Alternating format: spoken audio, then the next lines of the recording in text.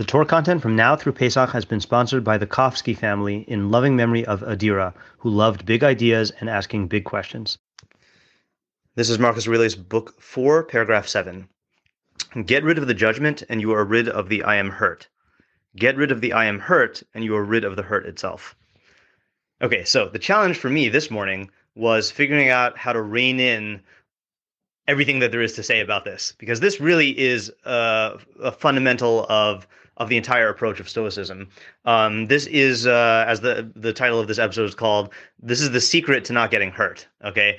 And the main move, as you can see here, is the fact that the real hurt comes from the judgment, not from the actual external stimulus. And I think we are going to benefit from using as commentary on Aurelius the words of Epictetus from the Enchiridion, which I quoted earlier in an earlier episode. So this is the Enchiridion, the handbook, paragraph or chapter 5, where he says, "It is not circumstances themselves that trouble people, but their judgment about those circumstances. Therefore, whenever we are hindered or troubled or distressed, let us never blame others but ourselves, that is, our own judgments. The uneducated person blames others for their failures. Those who have just begun to be instructed blame themselves. Those whose learning is complete blame neither others nor themselves." Now, thankfully, Epictetus also wrote out an example of how to apply this. Okay, so this is in the Enchiridion, chapter 20, and he focuses on the example of someone insulting you. And this is something, or I guess verbally abusing you. And this is something that I actually want to confine our exploration to that example. Okay. And the reason why is because even though you could apply this to any form of hurt, including, physical pain or suffering, I think it'll be easiest for us to think about this in terms of verbal abuse. So Epictetus says, "Remember that the insult does not come from the person who abuses you or hits you, but from your judgment that such people are insulting you. Therefore, whenever someone provokes you, be aware that it is your own opinion that provokes you. Try, therefore, in the first place, not to be carried away by your impressions. For if you can gain time and delay, you will more easily control yourself."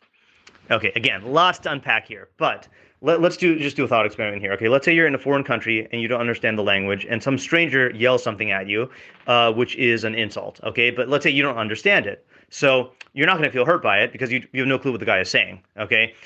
All right, now let's say you are in a country where people, where you do speak the language, and someone yells an insult at you that you absolutely know is false and ridiculous. Like, let's say, for example, Jeff Bezos is walking the streets, and someone yells at him, "You're poor." So obviously, I mean, unless his ego is very fragile, then he's not going to be insulted by that. He's going to just view this guy as a crazy guy. Like, obviously, Jeff Bezos is not poor. So, like, the fact that this guy says it, I mean, why should I be hurt by that? Okay, now let's go to something, a tougher case, okay? So, like, let's say, for example, I, as a high school teacher, am walking the halls, and I overhear a student talking to another student saying that I am a bad teacher because of such and such, okay? Because I gave them a bad grade on a test or whatever, right?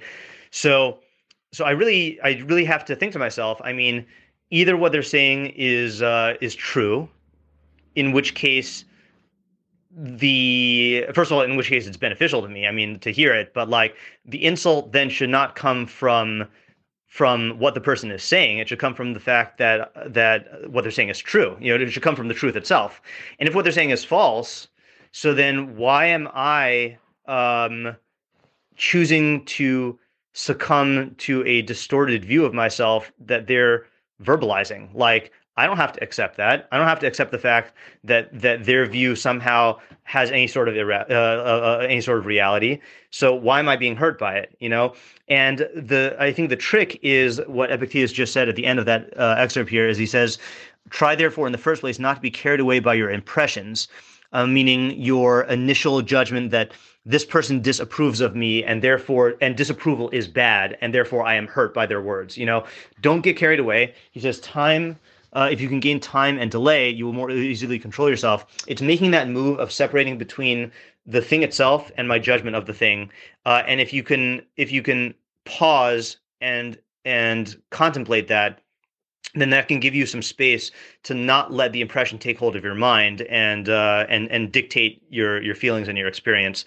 I also just want to quote this is an out of context quote, but I thought it was a good quote anyway, from the writer Alyssa Rosenbaum, who says, "I saw that evil was impotent, that evil was the irrational, the blind, the anti-real, and that the only weapon of its triumph was the willingness of the good to serve it."